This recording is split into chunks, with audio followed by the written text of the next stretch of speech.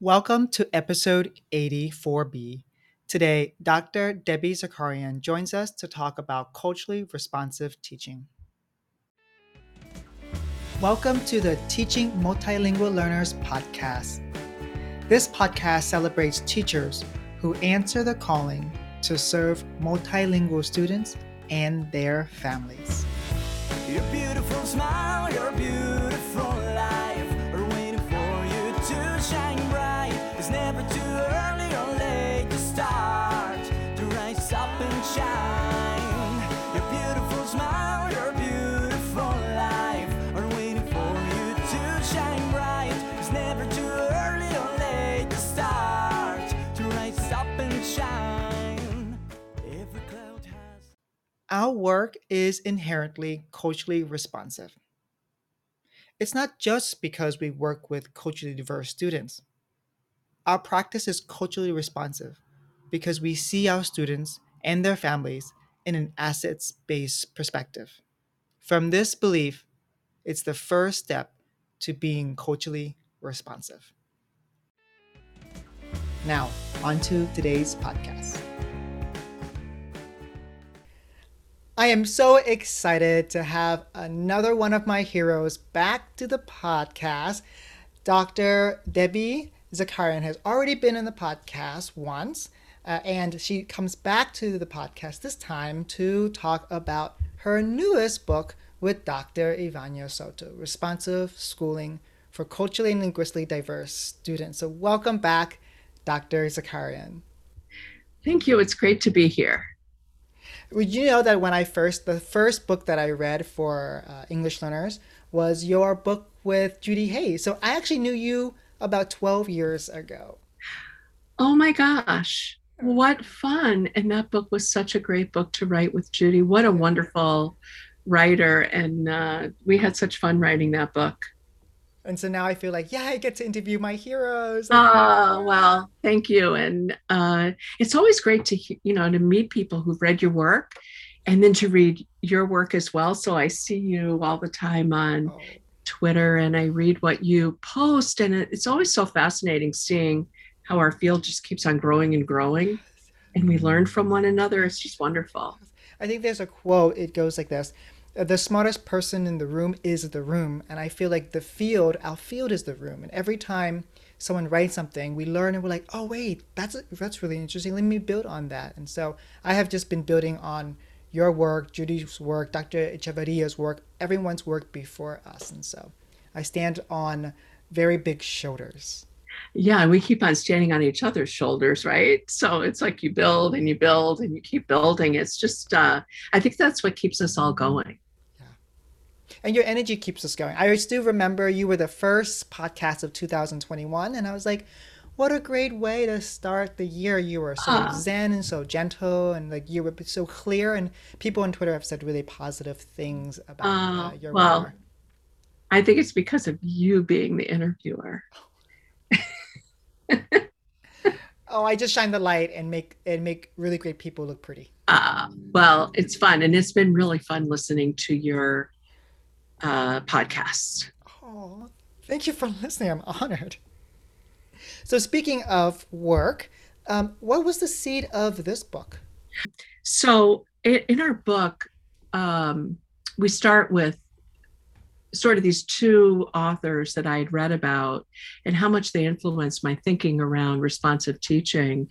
And it's sort of how their identity was shaped by these interactions that they'd had with their teachers. And they came from, one is Sarah Lawrence Lightfoot, who's a sociologist at Harvard, African-American, is super well known. And I'd been teaching a course at the University of Massachusetts for years called Managing Culturally Responsive Classrooms. And when I heard that Lawrence Lightfoot was going to be speaking, I thought, I have to go. So I knew I wanted to hear her speak. I knew she had written a new book that was called The Essential Conversation. And it was a book about having a conversation with families. And what I didn't know was her story. And her story was that when she was young and in second grade, She was sick, and I don't remember what she became sick with, but she was out of school for a while. And her maternal grandmother, talk about well-educated families, her maternal grandmother was a teacher. So she was home as a second grader. Grandmother was teaching her. Her father was a professor and her mother was a teacher. So here she's home. And she said the strictest, most rigorous teacher ever in her life was the grandmother. So she was home recovering while her grandmother was making sure she was, being taught. So she goes back to school after a few months. And the first week she went back to school, she told the audience that she could go back for half a day and then she had to go home and continue recovering. And she remembered, and this, made such an impression on me. She was standing outside in the parking lot with her teacher. Yeah.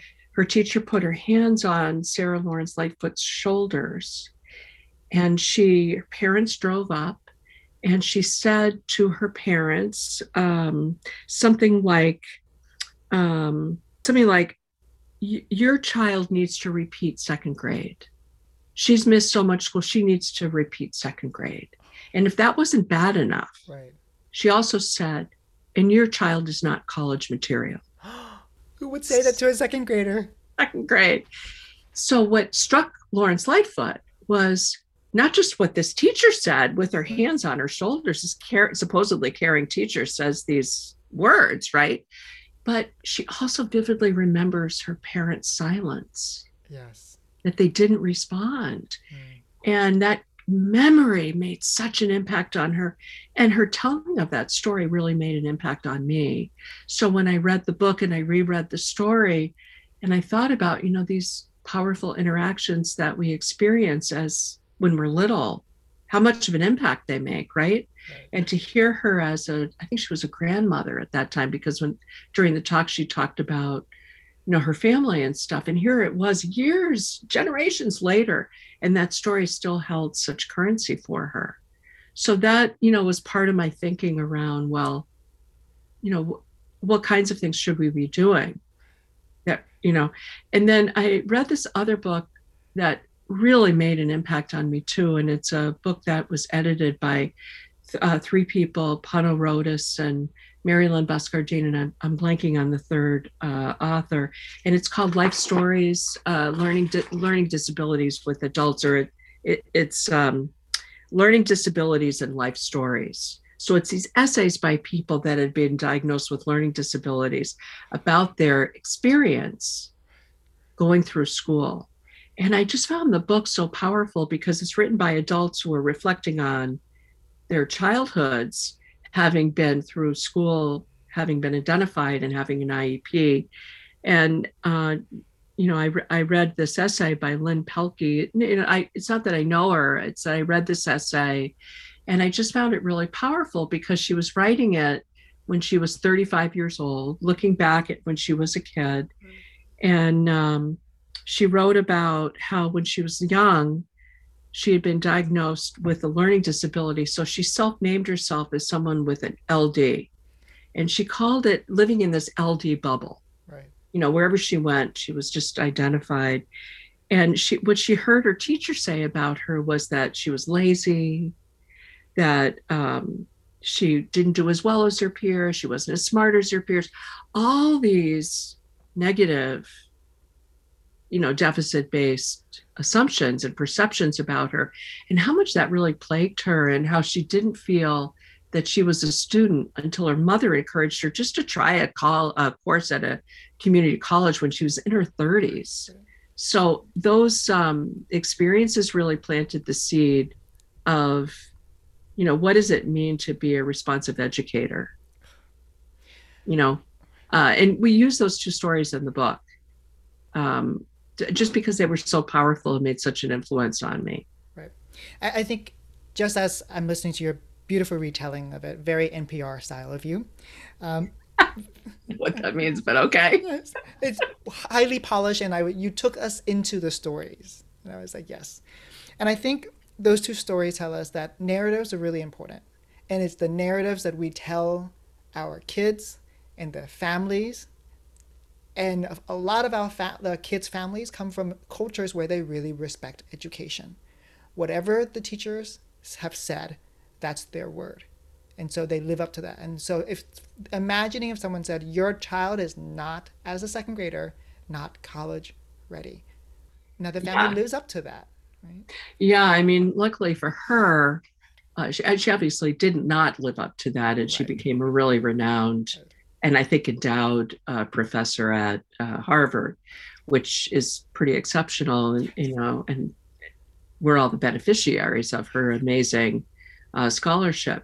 But not everybody has parents like hers who are so, even though their silence made a huge impact on her, obviously there's, their experience, their education, their experience over made a big impression on her. Look where she ended. But not every student really comes from that type of experience. And honestly, you and I have worked with many of them. And so we really have to think carefully about, what we say and what we do. Right. And that's the reason why you've written this book, right? To help us Yeah, think about a different narrative. Right? So in chapter 1, you talked about culturally responsive teaching. So would you be able to tell us what that is and then why it's so urgent? Oh, yeah, definitely. So, undergirding the whole book is, what is literacy and why is it so darn important? And what was really wonderful about Ivania is she had written about academic language. And I knew her because of a book she had written called EL Shadowing. And it's the second edition. Now it's, she's really quite a powerhouse. And she'd also written or edited a 4-book series on academic language with a lot of people that you and I know who've contributed to the concept. And I'd written a book on mastering academic language and how do you really support someone to get there. And I have this idea in my head that it's like, what does it take for someone to really acquire these literacy skills that then become a literacy suitcase that they carry with, or we all carry with us, wherever we go. And, packed in that is this sense of having a rich vocabulary and a way of thinking about learning. And we have this depth of knowledge and how we can express it and think about learning. But when it comes to school, and kind of thinking about, well, what is, what is culturally responsive learning and why is it so urgent? That really involves a lot of thinking through in terms of, how do we move from where we are to where we want to be? What kinds of things should we take into account? And there are 3 elements that we really talk about in the book that we think are so critical to think about. And one of them is, there's 2 scholars who are really well known. Ivania and I graciously call them the grandmothers of responsive schooling. And they're Gloria Ladson-Billings and Geneva Gay. And, they define the concept of culturally responsive or culturally sustaining practices as, having these points of reference so that a teacher really helps students acquire this knowledge, these experiences, and these frames of reference by building from their students' personal, cultural, social, and academic experiences. And we try and make these learning encounters really meaningful by building from that. And it isn't a matter of taking away anything like a high expectation. It's actually keeping high expectations, but building from these references. So the way that we look at it behind culturally responsive teaching is like, how can we move away from being the all-knowing authority to having a shared sense of learning in our classrooms, and how we can help everyone collaborate together and really learn from one another and feel empowered in doing so. And then how do we really draw from our students' strengths and our own?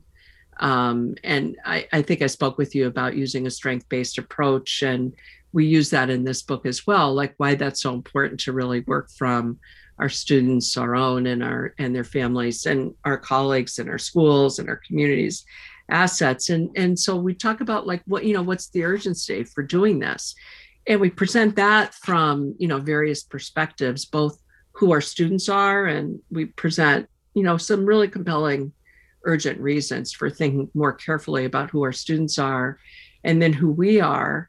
And then we look historically at what are some of the Supreme Court cases and activities that have really been targeted to overcoming inequities. So those were the three, who the students are is really important, and what the changes that we've experienced have been and what they continue to be.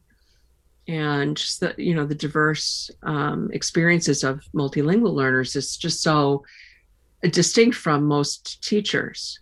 And most live in poverty. Most don't have strong literacy experiences, or if they do, they're very distinct from ours. Many have experienced adversity, significant adversity. And then there are students who are undocumented and fear deportation. Other students who have experienced extreme natural disasters in their home countries or here in the US. And then, of course, everybody's gone through the pandemic, right? So, there's that. And then most of us haven't been trained to be culturally responsive or been taught by professors who've been, have depth of training in that field. So we might take a course or we might have some exposure. So part of the seed of this was really trying to come up with a scholarly book that was K-16, not K-12, but K through college, for this purpose of, well, what would it mean to be culturally responsive, and how could we really enact those definitions that I gave you in the work that we do. Right. I drew a little image of an iceberg because really when people think about culturally responsive, they think about flags and festivals, but really it's deeper than that. And the three things that you identified, which is starting from students' background, collaboration, and then student strength-based approach, that really helps us focus going beyond the flags and festival to really focusing on highly rich, challenging experiences, academic rich experiences for students, because they can achieve, just like when you talked about Lightfoot, right? We're saying, oh, hey, yes, you can go to college and you're not stuck here. Would you talk about some of the Supreme Court cases, or just one of them that you remember that you're like, oh, yes, this is really telling of the urgency? Oh my gosh. Well, it's hard to talk about one without talking about like the bulk of them, but probably the one that's the most cited is Castaneda versus Picard. And that's a really good one because that took place in Texas, big state. And in that case, if students were identified as bilingual learners, they sort of languished in the bilingual programs, never to be taken out or progress through them and so forth. And that case has such currency because not only is it cited, but the outcome of that case is what we all know as, that three-prong programming that has to be, first, we have to provide programming that's based on research, proven to be sound and effective, and that we can show, evidence of that. So those, that's probably the most well-known, most cited case. But the one that's the most known is Love versus Nichols, which was the first one in the 70s. But what preceded that, and sort of if we look at it historically, is like even in the late 1800s, Plessy versus Ferguson was this separate but equal, right? That, we would all get the same education, even though if you were put over there and I was put over here, right? And then in 54, the Brown versus Board of Education, which was, okay, we're not separate but equal has never been equal.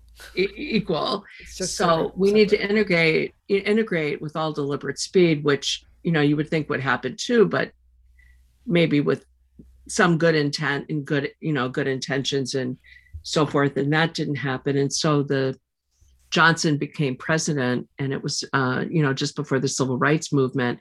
And during his era, so many Supreme Court cases and so many initiatives occurred, from the Lau versus Nichols case, where the Chinese community in San Francisco brought their school system to court saying, we don't speak English and we need some remedies for helping us. And of course they won, which is great. But it took all the way to the Supreme Court for them to win because they kept on losing in the lower courts. So it took the Supreme Court to really say, yes, we need to provide remedies, right? So, then it was the Johnson's Elementary and Secondary Education Act, later the No Child Left Behind Act, all these initiatives and actions under Obama, Race to the Top, under Clinton, many years before the charter school movement. All of these initiatives and acts and regulations were all targeted to really overcome a lot of the inequities that we've experienced. And so these court cases, one might say, well, there's laws that protect the rights of all these students. So of course they're going to get a high quality education. But if we really look at outcomes and we look at graduation rates, we see that, one of the groups who's really struggling the most are multilingual learners. They tend to be either the ones who are not graduating at, they're either graduating at the least, if we look at a bar graph, English learners are always over to the lowest bar.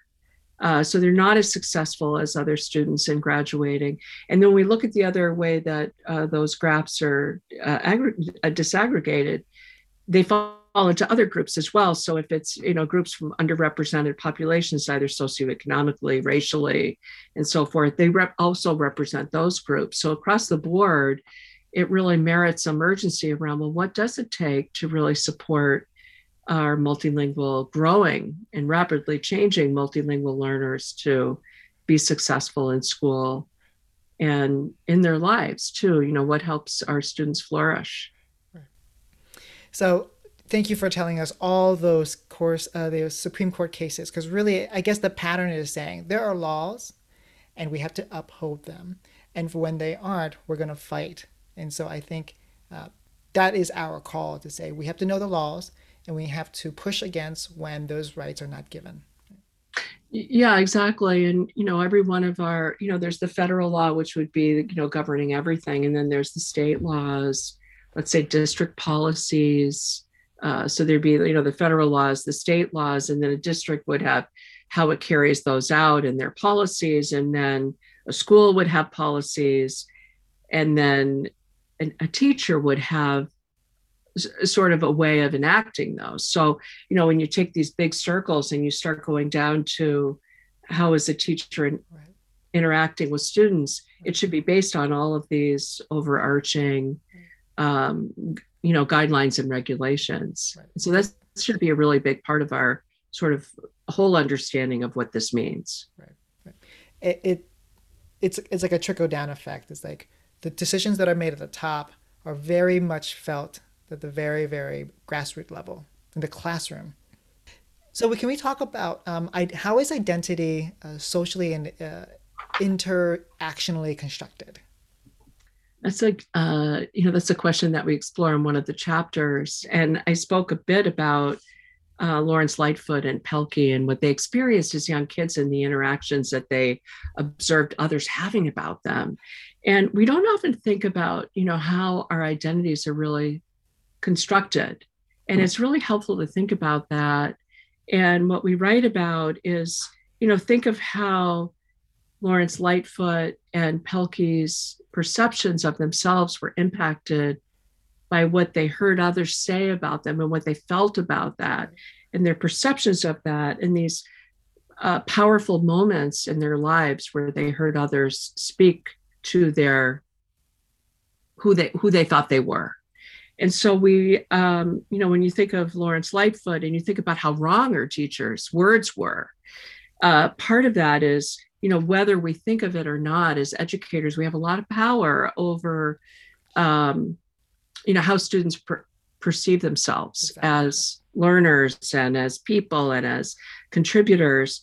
And so in the book, we look at two really seminal scholars in the field of developmental psychology and, cognitive development, and that's Barbara Rogoff and Mary Govain.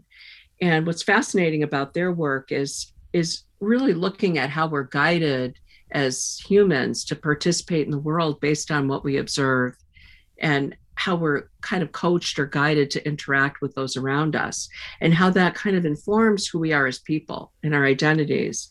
And, if we look at examples of how identity is really this formed by all of these interactions, we can see who we are as people and how that is kind of encouraged and influenced by the interactions we have in the world around us.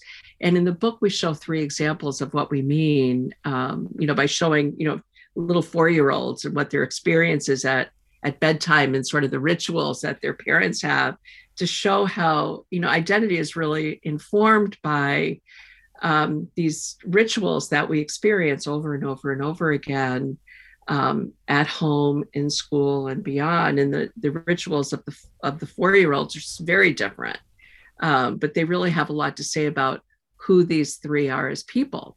So one of them is, for example, a Spanish speaker who his parents are very educated, and there's a bookcase by his bed, and he gets to pick 2 books that they'll read to him at night, and he picks the 2, and he loves dinosaurs. And we talk about how he always picks these books with dinosaurs and how his parents read to him. And you can see in the book how we describe his finger follows along with them. And they ask him questions about the dinosaur that are kind of open-ended.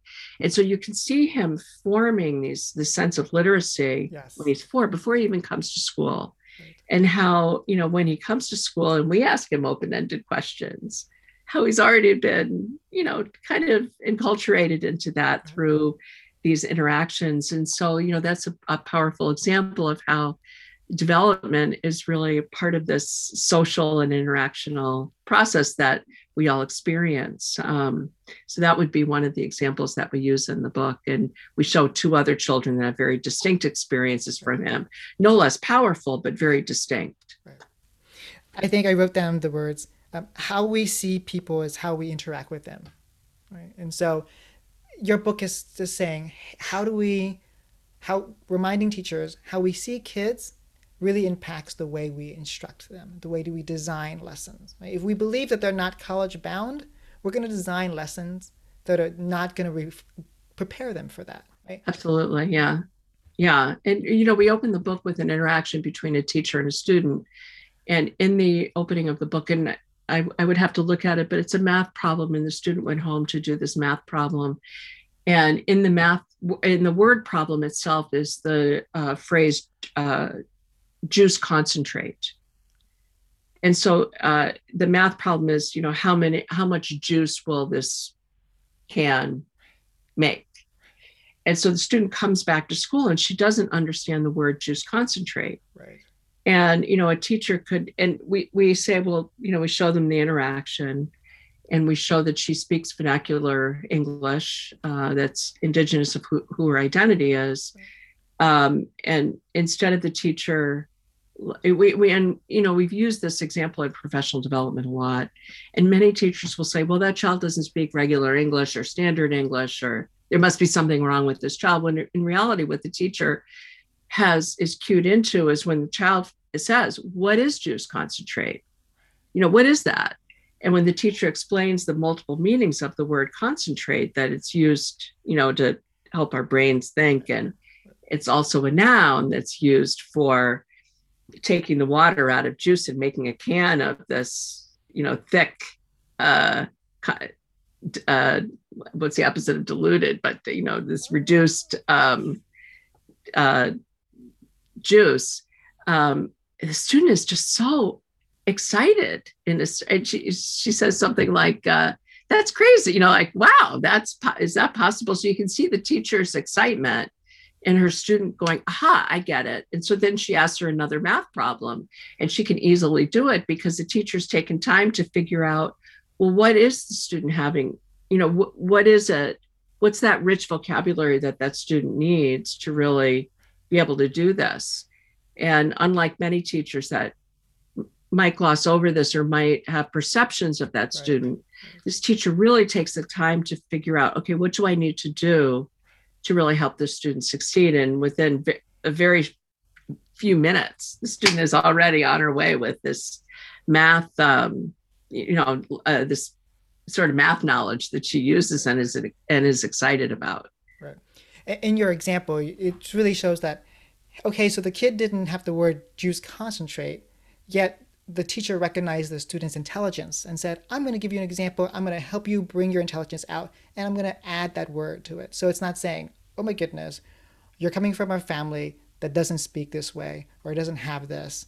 It's saying, oh, you're really smart. Let me show you an example. Let me make sure you understand this word so that you can be part of the lesson. Yeah. So when the student actually says to the teacher, what be concentrate? Right. She knows that she's asking a very targeted, she gets what she doesn't get. And she's really thinking as a learner. So it's like this rich question that the teacher doesn't have any sort of negative view of the student, which is great. And it all comes back to what I said, but how we see kids is how we're going to instruct them. Right? And so that example was really helpful. Can you talk about, then I guess we should really talk about the partnerships with families then. What does that look like? Or should we talk about the balanced approach of culturally responsive teaching? Because I could see going both ways. I think, yeah, we can talk about both of them. And the pandemic is a good way to explain, kind of both, what we mean by a balanced approach and why that's so darn important. Right. And we don't often think about that as like, what does it mean to kind of think about ourselves as the image that we use in the book is walking on a tightrope. Yes. And how you have to stay balanced in order to stay on it, right? And for a lot of us who teach and, have the pleasure of working and the privilege of working with students, we're always trying to balance ourselves of figuring out, well, what do I need to teach? What is it that students need to learn? And how do I really create that? And, by continuously adjusting myself so I stay on this balancing act of, how do I stay up and balanced, and how do I help my students do the same thing? And, part of it is, obviously during the pandemic, prior to the pandemic, we had a ton of face-to-face interactions throughout the school day. And we could tell by our students' body language, we could see by what they were producing. We could, have individual conversations with them. We could work in small groups, all work as a whole class, all, in our moment-to-moment interactions. And suddenly we all leave the powerful place that we're so comfortable in to be in this screen world of virtual. Well, how do we stay balanced? And how do we still have those powerful interactions and so forth? So part of this notion of a balanced approach is how do we continuously adapt and be flexible and really be very focused on how do we help students succeed no matter what our changing circumstances are, our students' changing circumstances are, society's changing circumstances, and the curriculum changes, just all the things that impact what we do. How do we stay balanced and help our students stay balanced so that we can continuously really help support their learning? Right. I think that's an opportunity for social emotional learning right there, because we're really showing kids like, hey, we're really new to this world of virtual learning. You're really new too. So let's figure this out together. How can we do it together? And I think I'm going to build on your analogy of the tightrope. And I always tell teachers to be a bridge. And I say, what does the class require? What does the lesson require? And then what do students need? And then we as teachers bridge that gap for kids. And so that's the balance that I see. Yeah, and part of it is the questions that we ask of our students. So how we can really learn about them and really learn about what their interests are, what their hopes and dreams are, a teacher they really liked and what they really liked about what that teacher did, what their favorite place to go to is, what activities they enjoy doing outside of school, all of that information and all of these questions. And when I've worked with districts, I'll start off with 10 questions, that we can build from. And then by the end of the day, if I, work for them for a few hours or whatever, that list becomes really long and it becomes our guiding question list for a whole semester or school year around how can these questions really help inform us to, gain information from our students in a positive way that's really going to help us work from their strengths and interests and have it be connected to the curriculum. And an example that, I often use is a teacher in, a student moves to a community from New Jersey, and he's taking the train to New York City a whole lot. And when the teacher asks him, what's your favorite place to visit? And he describes, going to New York City on a train, and his parents have taken him to the Puerto Rican Day Parade, and he's gone to the top of the Empire State Building, and he's watched, some other events, and he's had all these experiences. And then that same teacher, who's a high school math teacher, when she does a unit of study on distance, rate, and time, she can use that favorite place of his, taking the train to New York. And he's got depth of scholarship around, how long the train takes, how much distance it's traveled, and so forth. So he does very, very well in the math class because he's got this depth of experience. So these questions that we talk about this in the book too, around, asking questions, being curious, and being interested in getting to know our students can really help us create that balance around who they are as people and what we're teaching, sort of help make those wonderful connections between, the content and who our kids are and what their experiences have been. Right. And that goes back to the idea that we build on students' background knowledge. And when we build on students' background knowledge, we have to see that they have background knowledge that is valuable to build on, to connect with. Right? And so that's, again, connected to how we see kids and how the narration, the narrative that we have around kids really informs our instruction. So the teacher said, oh, yes, I want to learn about you. I want to understand where you come from. Oh, that you love traveling on the train. Let me incorporate that into my instruction. It's not saying, oh, you don't have experience. Let me pour experience into you. You say, what experiences do you have and how does that connect? I think Marzano said one of the best teaching strategies that we can give kids is like an analogy. Like, this is similar to this because you already have an understanding of what this is. Now let's connect it to something else that's new. And so that is the example of what you just talked about, building on students' background knowledge. Yeah. And, I think our expression of interest shows our passion for, helping that student do well. And, using that as a point of reference, like what Gay and Ladson Billings talk about, is it's these references that we make where we're helping students really see these rich connections that they don't have an absence of. They have these wonderful ways to connect these, the subject matter that we're teaching, and we're helping to build that. So that's, that becomes part of our kind of curiosity ourselves to get to know our students well. Right. It reminds me of like Rigi Raupman, where she said, like, we don't start with the curriculum, we start with the kid. Absolutely. Right. Yeah. I remember years ago listening to Nancy Cloud, who's, very well known and made a lot of contributions around English learners with disabilities. And one of the questions that she would ask students is, what's your favorite place to visit? And just the results were so powerful because they were like the least place you'd expect. And she gave, this is a project that she did where at the time, this is a while back, most of the kids didn't have smartphones or cameras. So she bought disposable cameras and they took pictures of their favorite place. And she said, just go to your favorite place, take a photo.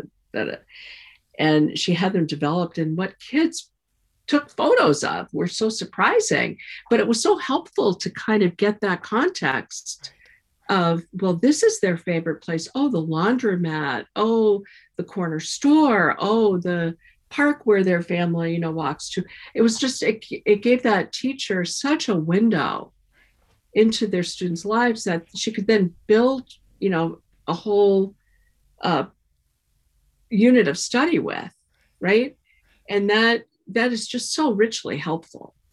Right. It's not starting from zero.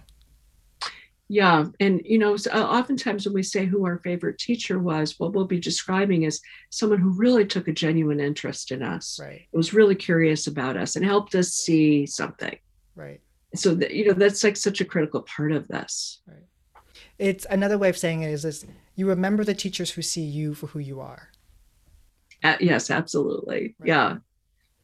Let's move to talking about the family part, like family partnerships in culturally responsive teaching. Yeah, that's such an important thing. And I might have mentioned Ivania lives on the West Coast and I'm on the East Coast. And, we sort of had this wonderful experience where she teaches at Whittier College and had done a lot of work there, has done a lot of work there. And she's also worked for among many places, LA Public Schools and the California Association of Bilingual Education. She has really a wonderful background situated in the West Coast. And I was on the faculty at University of Massachusetts at Amherst and had done work there. And, we kind of brought these ideas together around partnering with families. And I'd done work with the Parent Information Resource Center in my state and with the Federation for Children with Special Needs. And I brought that sense of understanding. But Ivania had done this work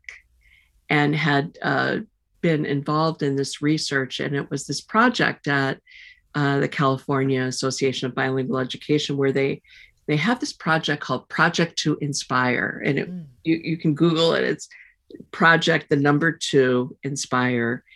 And it was implemented in a lot of different districts. And it was really around empowering families as leaders. And it was around this program of what would it take to co-power with families, to be co-powered partners. And it's just a wonderful way of really describing what we should really be striving for, right? So, schools we know can be a whole lot more successful when we partner with families. Right. But the research that was done at Project to Inspire really speaks to how important family involvement is, because where we highlight this research that was done, and what we show is where families had this rich background in how to be co-powered and co-partner, where multilingual families had these experiences that were provided by their schools, and where the schools had these experiences where the school community had this training on how to work with families. When both of them were trained how to support each other to move away from a hierarchical school knows all to we all can work together and be co-partnered together, the outcomes of the students were so much better than students whose families weren't involved. And we write about this and we talk about how is it possible to work closely with families? And what kinds of things should we be looking for to really empower parents as leaders in their school, especially multicultural, multilingual families, how to help support families in being more involved, and what kinds of activities can we do to do that. And we show a number of activities that Project to Inspire did, and we lay out the courses that they offered, both for the staff and for the families, and just how powerful that was. I think one of your frameworks is to go back to the background, the student's background. And where do students have their background? It comes from their families, right? And we don't just say, like the narrative is that the old narrative was that, parents are of migrant or immigrant or refugee families. It might be a deficit narrative.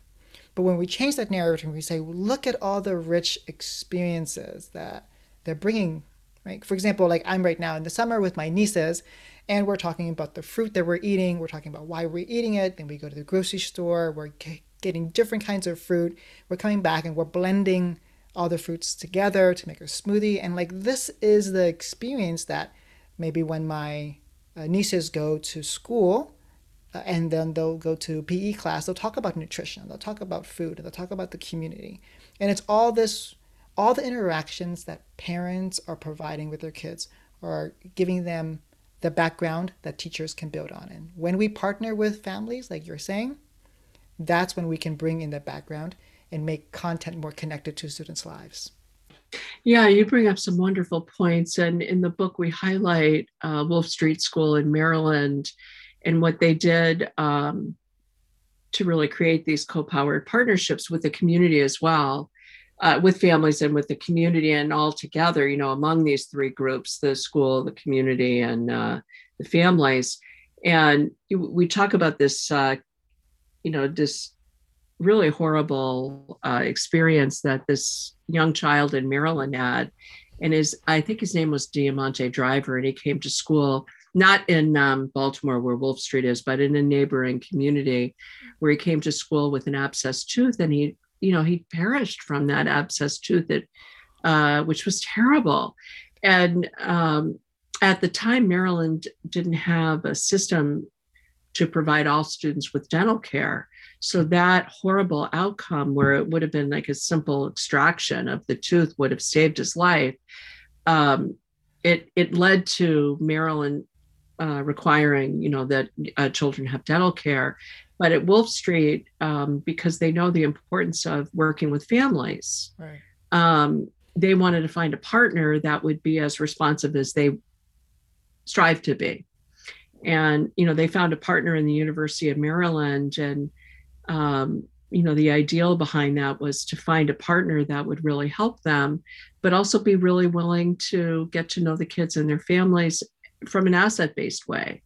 And so within a very short period of time, along with addressing there were many students with dental issues, along with addressing their needs, they've really evolved into having students as mentors and family nutrition people that help other families with nutrition, and having the community donate, especially, during this crisis, donate, healthy foods and stuff like that. So they've really evolved to much more than just students with dental problems, but what does it take to, like what you're describing with your nieces, to really think about what, how do we really help care for our kids and their families so that they can do well in school and in everything and be involved.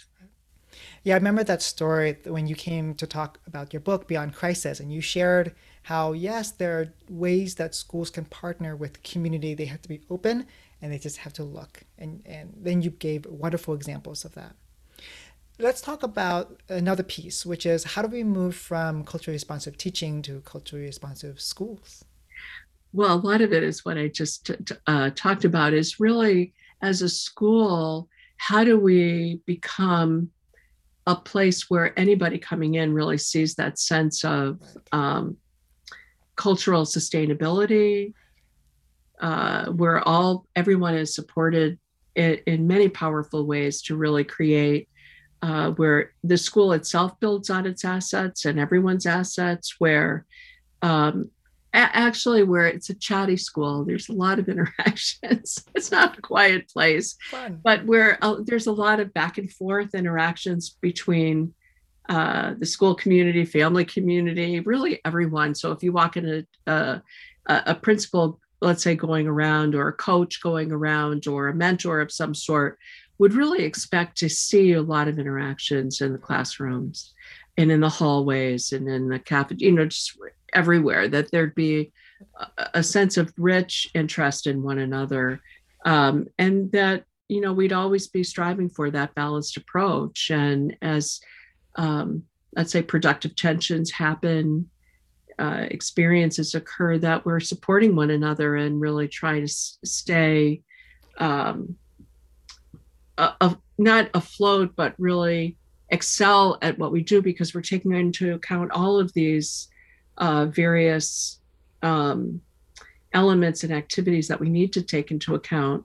And then how do we co-power everyone? So, really be looking at, well, what does it take to really help everyone feel empowered? And, it really showcases that, that sense of assets of students and families, that the school itself is really taking time to build on families and students' assets, that there's a sense of, the more we talk, the more we communicate, the better we're going to be, right? So there's always room for more partnerships, more ways of working together and being together in this process. And then how can we keep building on our partnerships so that they're never stagnant, that we're always looking to grow together? So that's one. Those are 4 ways that we kind of look at, how do we really create these co-powered schools? Right. It's not just, I guess, thinking about the math example of the teacher.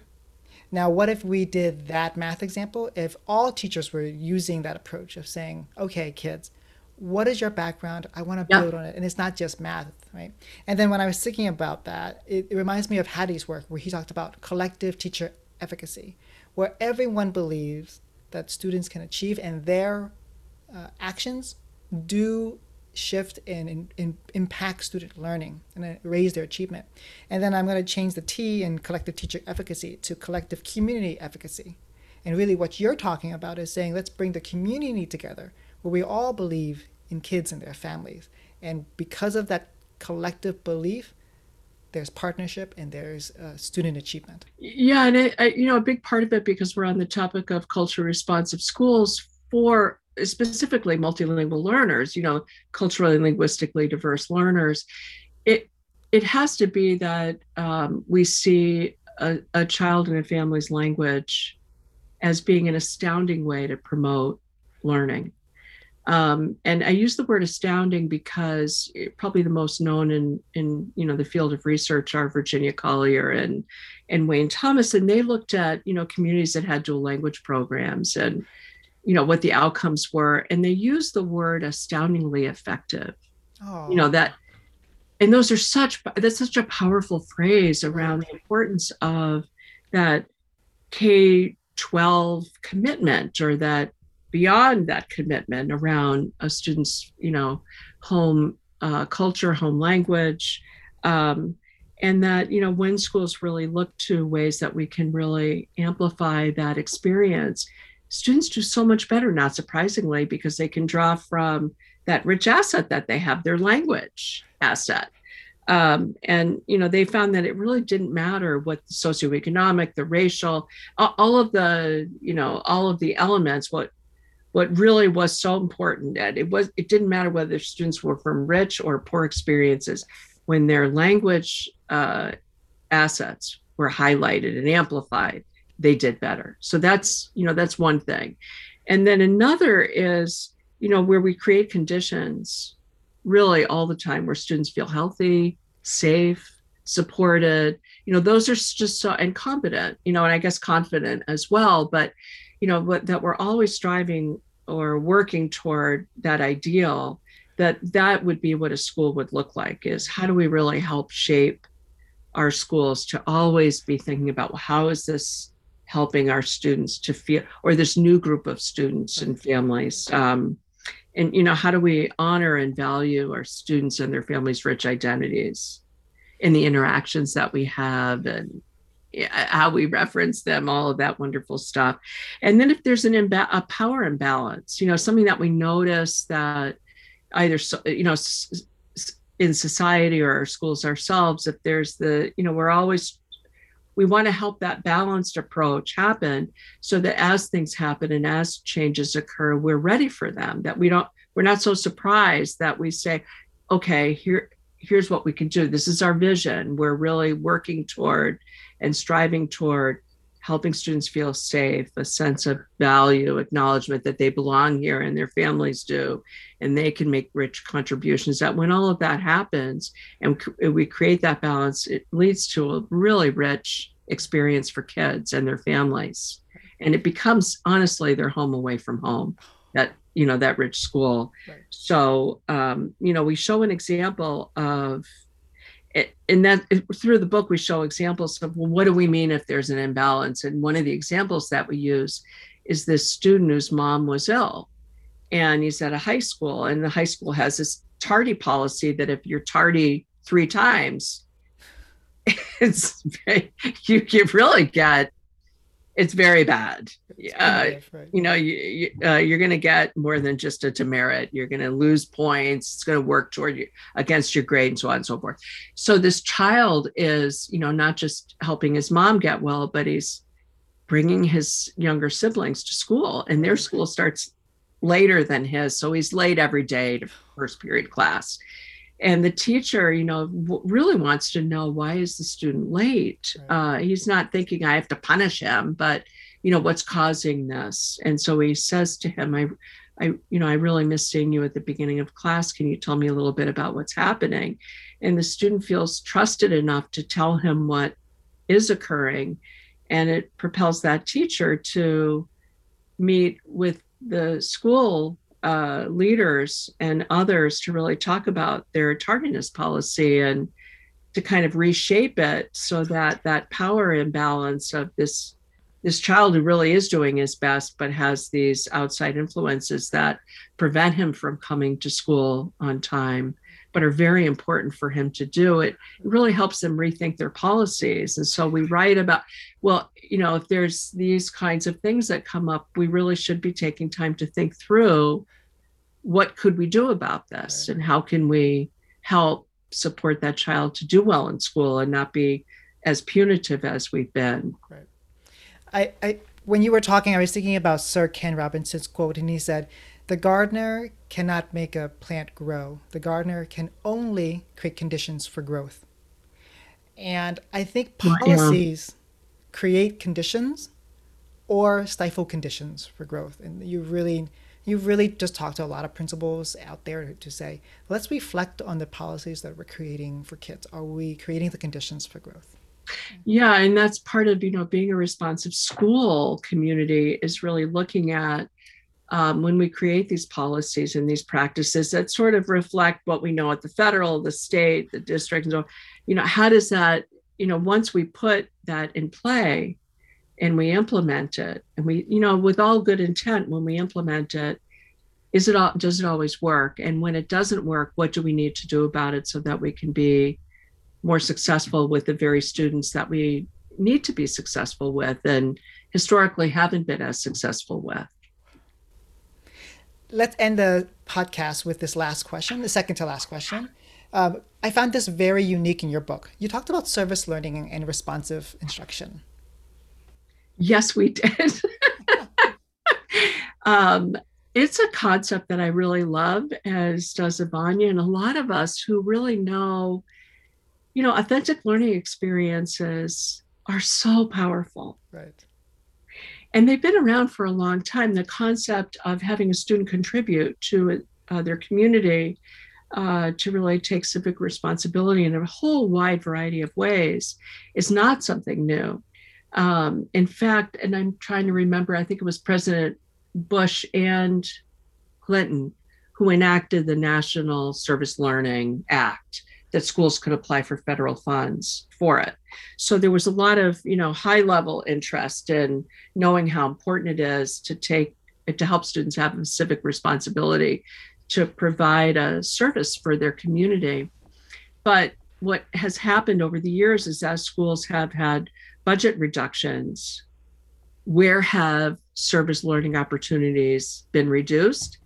In poor schools. So schools that are in wealthier communities have continued with service learning opportunities, but not in poor communities. And we shouldn't be doing that if it's such a powerful way to help students see, feel, experience learning. We should be doing all we can to create these opportunities. And we highlight some really wonderful districts that have service learning opportunities. And we also highlight Whittier College, because service learning is really a part of the college. And so what has happened when students have been exposed to these experiences is this high level of academic growth, both at the school level, K-12, and at the college level. So what we write about is, what happens when students get to investigate an issue. They identify an issue and they investigate it, and they implement a plan to address it. And then they celebrate their successes in addressing it. So, for example, at Whittier College, the local high school one of their environmental science classes, kids grew a garden. And the college level, students who were taking a course in urban education and in environmental education were assigned to work with a group of multilingual learners as well as AP students, and sort of see how they were contributing to these this environmental awareness through this garden building project. And what this college students had to write about working with these students is so powerful. And then we also highlight Framingham High School in Massachusetts, a very diverse high school with a number of bilingual programs.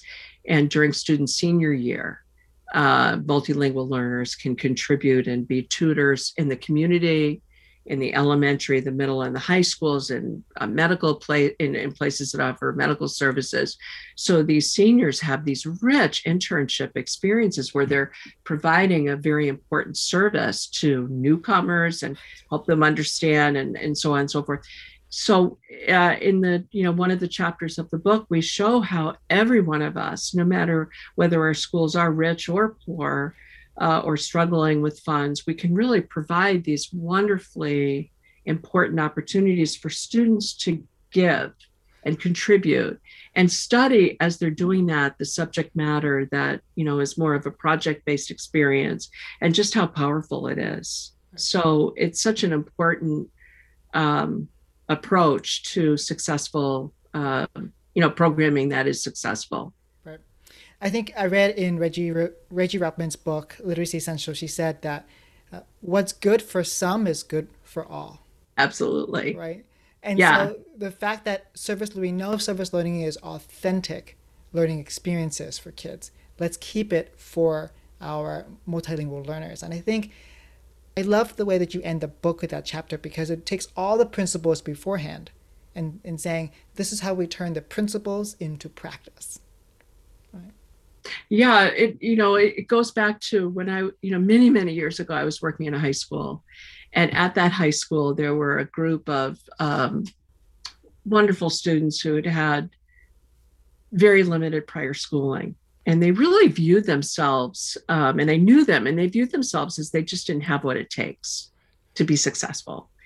And I remember asking them if they would tutor other kids. And they initially said, I don't have anything to, and oh yeah, please. And I was, really saying, not only do you have the goods, but it would be so good. And this would be such a wonderful experience for us. We need you. And, way back, and this was years ago, once they started tutoring, and I had them do it first period because I figured if they did it first period, they'd come to school on time, which was great. It was such a powerful experience, and it really speaks to the power of making a contribution that, as humans, we really want to be caring and care for and about others. And so that rich experience of being able to do it, and all of us have capacity to, provide this, is just wonderful. And we should be doing more of it. Right. What works for others can work for Absolutely. everyone. Yeah. Right. Well, that brings us to our close. Let me ask you this question. I only reserve this closing question, for the most prolific guests that I have on. So people who have been in the fields for decades and who have written and contributed so much. So you're definitely qualified for this question. Okay. Quite a drum roll. Okay. Yes. Oprah has something called what I know to be true. Right. After your years of just giving to the field, what do you now know that is true that you wish you knew when you first started on this path of advocacy? Wow. What I wish I had known. There's a number of things I wish I had known. I wish I had known how important it was to really value every student. Oh, yes. Wouldn't that be great? Yes. I wish I had known that having a deficit-based view was so. I think I found my path toward having an asset-based view because I had a deficit-based view. Oh, me too. And how unsuccessful that was. And I think one of the most powerful experiences that I had as a young educator, and what I wish I had known about the strengths of students is, I don't know if I told you this, one of the first students I worked with, her mom died. Did I tell you the story about her mom died? And I got a call. I was just young. I was probably in my mid-20s at that point. And I got a call from her dad, and he said, my wife died. Can you bring Mary to the hospital? I think I might have told you that story. Yes, you did, yes. And I still am I shouldn't be so surprised that people have assets, because seeing her in this really powerful state of having just lost her mother, and then bring her to the hospital where I witnessed her thanking the doctors and the nurses for the care they'd given her family.